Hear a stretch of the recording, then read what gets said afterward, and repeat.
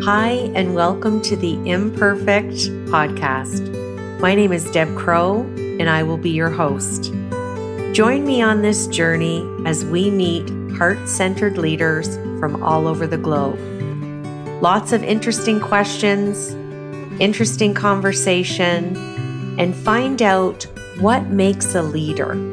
How do they handle uncertainty and complexity? How do they lead in a time that is volatile? Join us. Welcome back to Imperfect, the Heart-Centered Leadership Podcast. You know, every week I'm always saying how I find another amazing heart-centered leader. And some of the beautiful heart-centered leaders over the last year that I've met and created beautiful relationships with have referred me to other leaders who they felt should be on the podcast. And that is certainly the case today.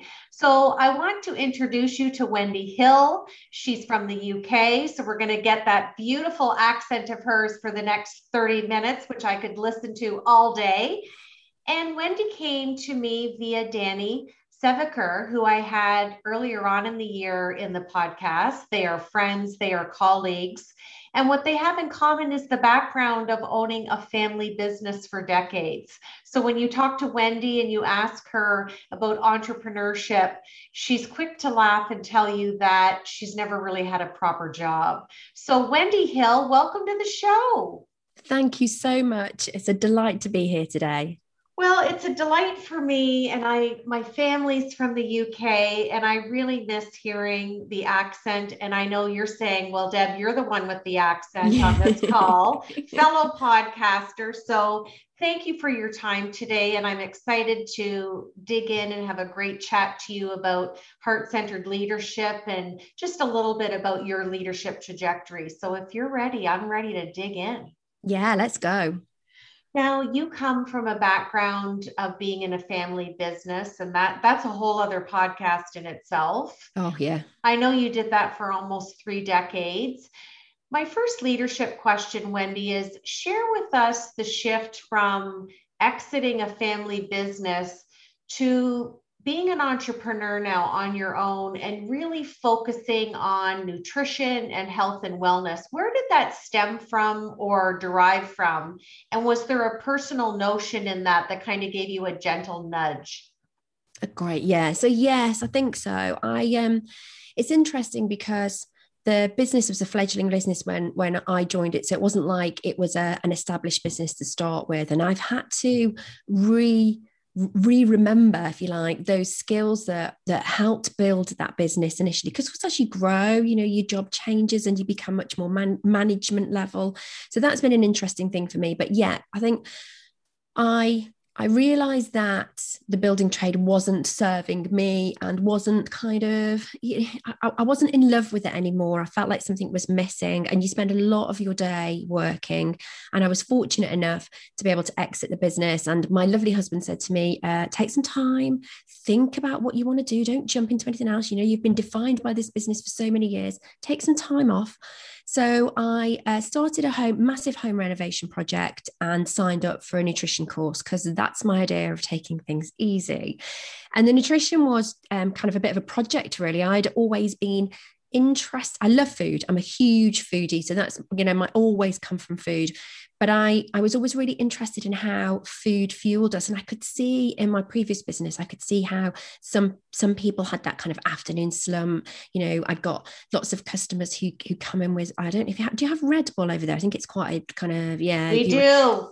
Yeah. And it's one of my pets. I hate the smell of it. And I'd see them come in, and I'd see, you know, I was there for quite a long time. So I'd see the progression from these young guys who maybe were very fit and active and working on the tools. And then they'd end up kind of being more behind the desk, and they'd end up putting a bit of weight on. And, you know, unfortunately, then I'd see maybe them have a bit of a, you know, an issue with their health. And I knew this was connected to food in my gut, excuse the pun, but in my gut, I knew it was connected.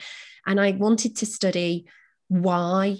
And that was kind of my driver. So I don't come from a kind of ill health for myself, but it was that wanting to understand what I intricately knew was correct, but didn't know how to articulate it and didn't know why. And that was the start of the kind of nutrition journey. I'm now studying to be a naturopathic nutritionist, which was a whole other kettle of fish, but loving it. So a real kind of thirst for knowledge, which was quite different to what I'd been doing previously, to be honest. Well, and it's lovely. And I think what I love the most about your answer is you realized your heart had left the family business and you were yearning for the passion, and your husband saying, take the time, take the space. And I think you're a lifelong learner by the sounds of it, and doing the home renovation and taking the nutritional course is your emotional agility. You need to keep learning. And it's just lovely how it organically evolved to bring you into that next level of your leadership and the trajectory of what you're doing now in your own business. So I want the listeners to really hear and lean into that if your gut, as you alluded to, if you're getting that gut feeling, don't be afraid to make the shift. And sometimes we have to still make a living while we're working on our legacy. For those who are listening that might be single and think, well, how can I do that? It was easy for Wendy because she had her husband. There's always a will when there's a way, right? Yeah, absolutely. And it was scary. I mean, actually, the tide has, the tables have turned, but I was always kind of the breadwinner. I was the predominant income. So that was a bit scary. And okay, yeah, I did have a business and I did actually negotiate a sale. So I had that kind of financial backing, but that was a huge shift for me to actually go from kind of being very independent and kind of earning a nice base, thank you very much, to not earning anything and being a student. And it is about taking that leap of faith, because I'm so much happier now, and I feel really fortunate that I was given that opportunity, and I'm still not earning hardly any money, but I'm loving what I do. And there is always that balance, but yeah, I am much more fulfilled now than I was for I loved the job to start with, but I grew out of it. And yeah, it is like you said, a leap of faith, and kind of you will manage, you will work it out. But that was kind of one of the scariest things for me, was no longer being independent. I was a very independent woman, and to then suddenly be relying on my husband to be paying the bills was a bit of a shock, actually. Well, and it's hard, but it's part of our marriage vows. That's the, Yes, yeah. for richer, for poorer, for better, for worse. we're honoring that. But what I loved is you didn't let your ego succumb to your passion. That's beautiful. And when do we ever grow without discomfort? Yeah. And actually, conversely, it's been good for my husband, because it's his business has actually really grown since. So yeah, like you said, it is for richer or for poorer, but when you can get in discomfort with these things, can't you? And it's a bit scary, but it's good to be scared, I think. It is. And it's evaluating on a deep level, a visceral level. What does success mean to you? And for a lot of people, including myself and like you, we don't want for anything. We live a great life. And I love to call that life by design. Life by design to me is the wealth comes from your health and well-being. Yeah. And I think given the global climate right now, a lot of people would jump in and join us in that kind of evaluation of life. And there's lots of people that I coach that have a lot of money and they don't have their health, and everything comes with a price. So it's kind of nice that you decided to make a change, and it wasn't because you had a diagnosis or you were sick.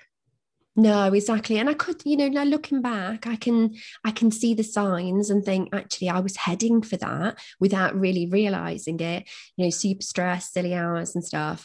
And I was probably heading in that direction, but yeah, luckily, fortunately, managed to kind of change the trajectory before it was too late, really.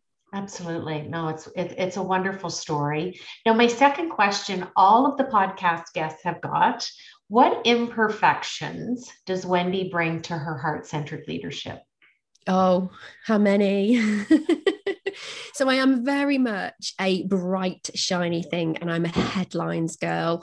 And so anyone that works with me, I've got a marketing lady that works, well, she does my website, that's the word. She does my website for me, and I've got a VA and stuff, and they know each other, and they just laugh because if it's not in a headline, if it's not in bold font, then forget it. I just miss it. I am very 100 miles an hour, and I want to get to the end, and I'm very bright, shiny thing. And what new thing can I do? And I'll start off a new project with great gusto and get halfway through it, and then something else will capture my attention. So I'm very easily distracted, and I could never be a solicitor because I just never read the small print. It's just like just give me the main stuff and I'll sign up. It'll do. Well, and I think a lot of people would join you in that statement. And I think it's the cousin to being impatient, which is a virtue we all work on. So that's brilliant. Hey, we can't change unless we know what we're doing and what we're thinking. So at least you admit it. So good for you. It's been a popular answer just to make you feel good that you're in good company. Good. And I think it's about surrounding you with people. Actually, I do surround myself with people who are much more kind of detail driven than me. Now I realize it. And that's a really nice balance. Whereas years ago, I just used to kind of surround myself with people who were very similar to me. And I realized that, as I've got a bit older, I've realized that actually you need a bit of diversity. You need someone who's going to pick up where you don't. Every good CEO, every C-suite leader, it doesn't matter what C-suite they are, they surround themselves with individuals who are brilliant and articulate and intelligent in areas that they are not. And that's what allows us to lead a great team. So great analogy, great solution. And you can still pay attention to the shiny, bold bits that draw you in, Wendy. It's so fun. Now, my third question is about languaging and leadership. And you and I both have a deep love for self-care. Yes. We talk about it in our branding with our clients. I talk about it as a heart-centered leading quality that leaders need to have and model, especially during this past year. How do you bring self-care into the practice of what you're doing now with your clients, regardless of whether they're working or not working? And why do you put self-care first? It's just, as you said, it's so vital, isn't it? It's the core of everything. So as a naturopathic nutritionist, what people often come to me for is nutrition, is food. That's where they think it's going to stop. Actually, for me, you could have the most amazing diet ever, and if the other things aren't working, if you're not getting enough sleep, if you're too stressed, you're not going to digest your food properly, you're not going to get the goodness out of it. So self-care has to come first.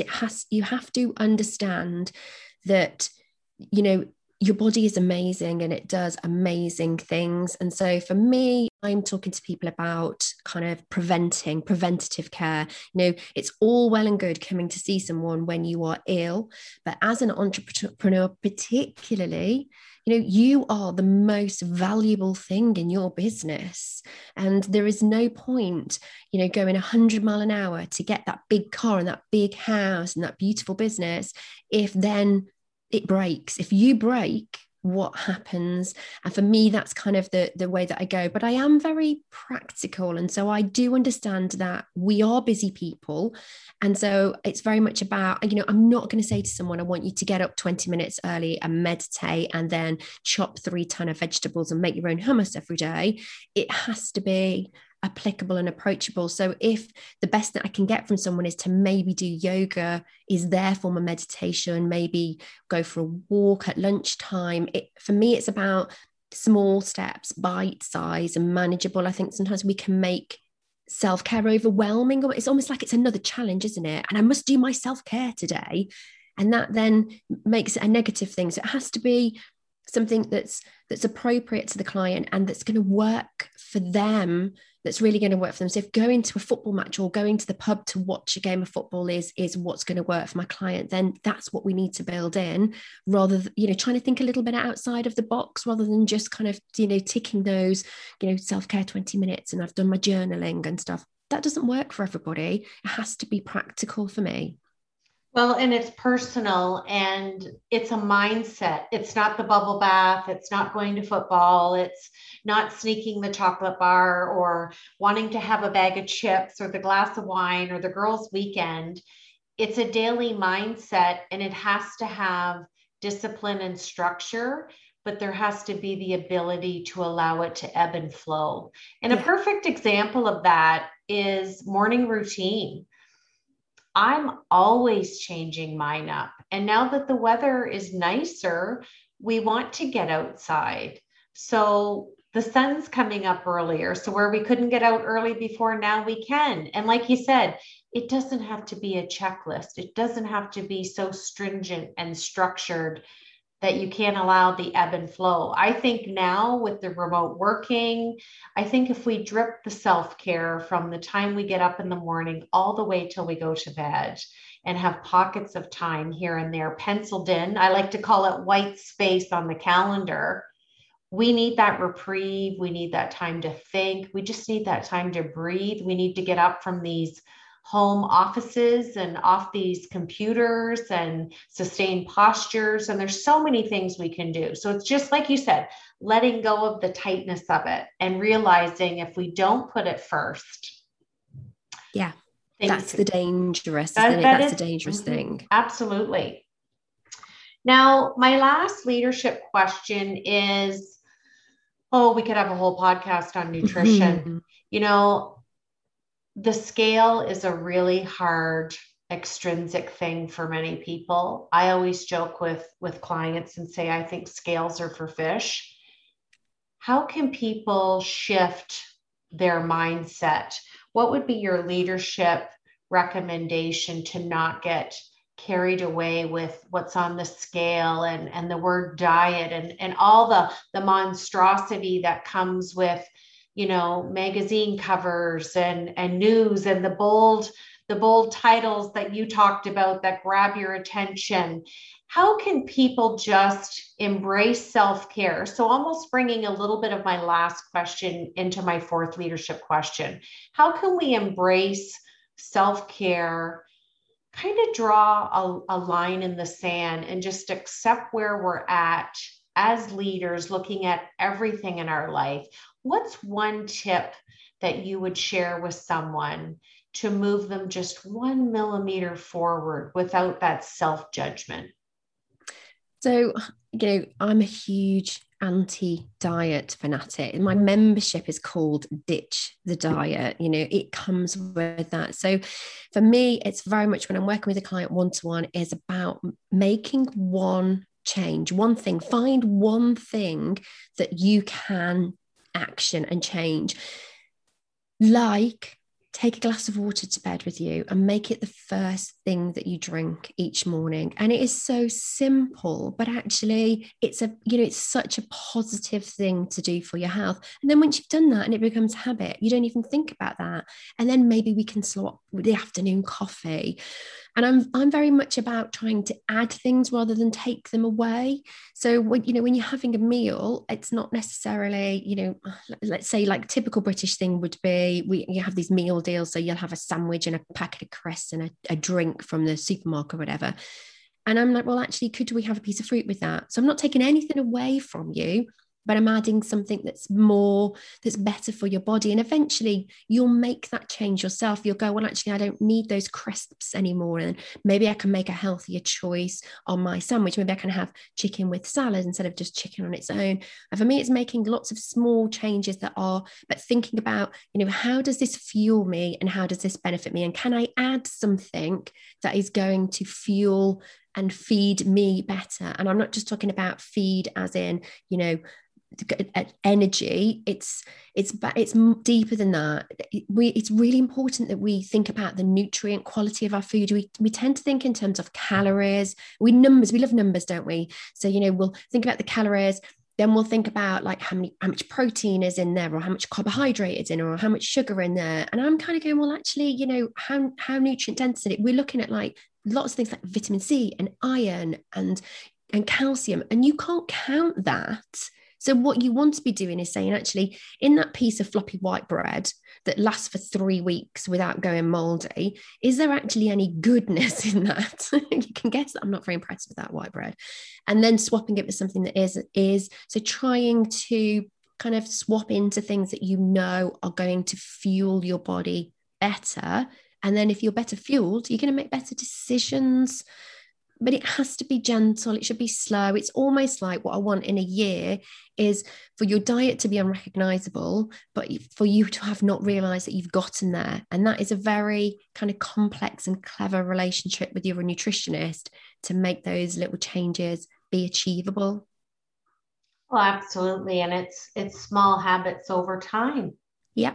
And it's almost like not viewing it or interpreting it as counterintuitive that you're adding something. It's like you said, it's having that openness and that negotiation, but the mindset of small changes over time. Great advice. Okay, I'm going to switch to my Fab Four now. Four fun things that's sitting on the top of your mind. First question, tell us something that we don't know about Wendy. I don't like almonds. I don't like, yeah. So I don't like a lot of those healthy things that you're meant to have. So almonds are not my favorite food. Well, there you go. Second question, what is your absolute number one favorite meal? Pizza. So my podcast, I mention pizza every week, and I'm kind of hoping that I get sponsored by a pizza company at some point, and it's still not happened. And what kind of pizza? Traditional crust? Do you like the new cauliflower crust? You've got to give us a little more insight here. Proper pizza. So I like very thin pizza, proper Italian pizza, very, very thin. And I don't like a lot of toppings. So actually pepperoni is my favorite. And I will often go for like a vegetable one because I feel like I should. But actually, I really just like a little bit of pepperoni. Just a plain pepperoni pizza is perfect for me. Thanks. Pizza is the best, isn't it? Yeah. So this is a fun question, and I'm excited to hear your answer. Third question.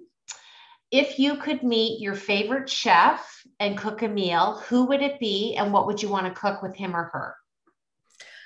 So I'd be very nervous about cooking with a chef, to be honest. So maybe could they cook for me, not me have to cook for them? Who would it be? Who would you love to meet? Who would I love to meet? So that's there's so many, isn't there? I think Ottolenghi. So I'd love to meet Ottolenghi. I'm really loving kind of that Eastern European feel for food. So Mediterranean food, being in the UK, kind of Mediterranean food is quite close to our heart. So we're quite sort of au fait with that. And then sort of Eastern European food as really kind of like come into the modern sort of diet, the UK diet, and we've got some great chefs. But Ottolenghi is yeah, I love his food. I like the way he plays with ingredients. It can be very complicated. So I would be really worried about not getting it right. But yeah, I would love for him to cook for me. And he could cook anything. Well, we're going to have to get that message to him, and maybe he'll be on your podcast. That would be cool, wouldn't it? Let's put that out there, Wendy Hill. My last question is, what would you love for your legacy to be? I would love if they would turn around and say that I took the faff out of food. I love that. There's too much faffing about and worrying and stuff. And it's just about enjoying it, take away the fear and the faff and just enjoy great food, because great food nourishes our body and our soul. Well, and if we look at the last year and what we've learned and taken away from this global pandemic, it has made us borderless in every sense of that word, geographically, the internet, business-wise. And we've all had the opportunity to exhale, embrace cooking. People are baking again, everything from homemade bread to favorite cookies to things they haven't done for years. And something that I've always loved and I really embraced when I visited Italy years ago was the making of the meal, the camaraderie in the kitchen, and then sitting down and enjoying the fruits of your labor. And for me, that'll always be a favorite thing. So I love that you want your legacy to be that. And I think a lot of listeners are going to relate to that presence being back in their homes with their family and loved ones this year.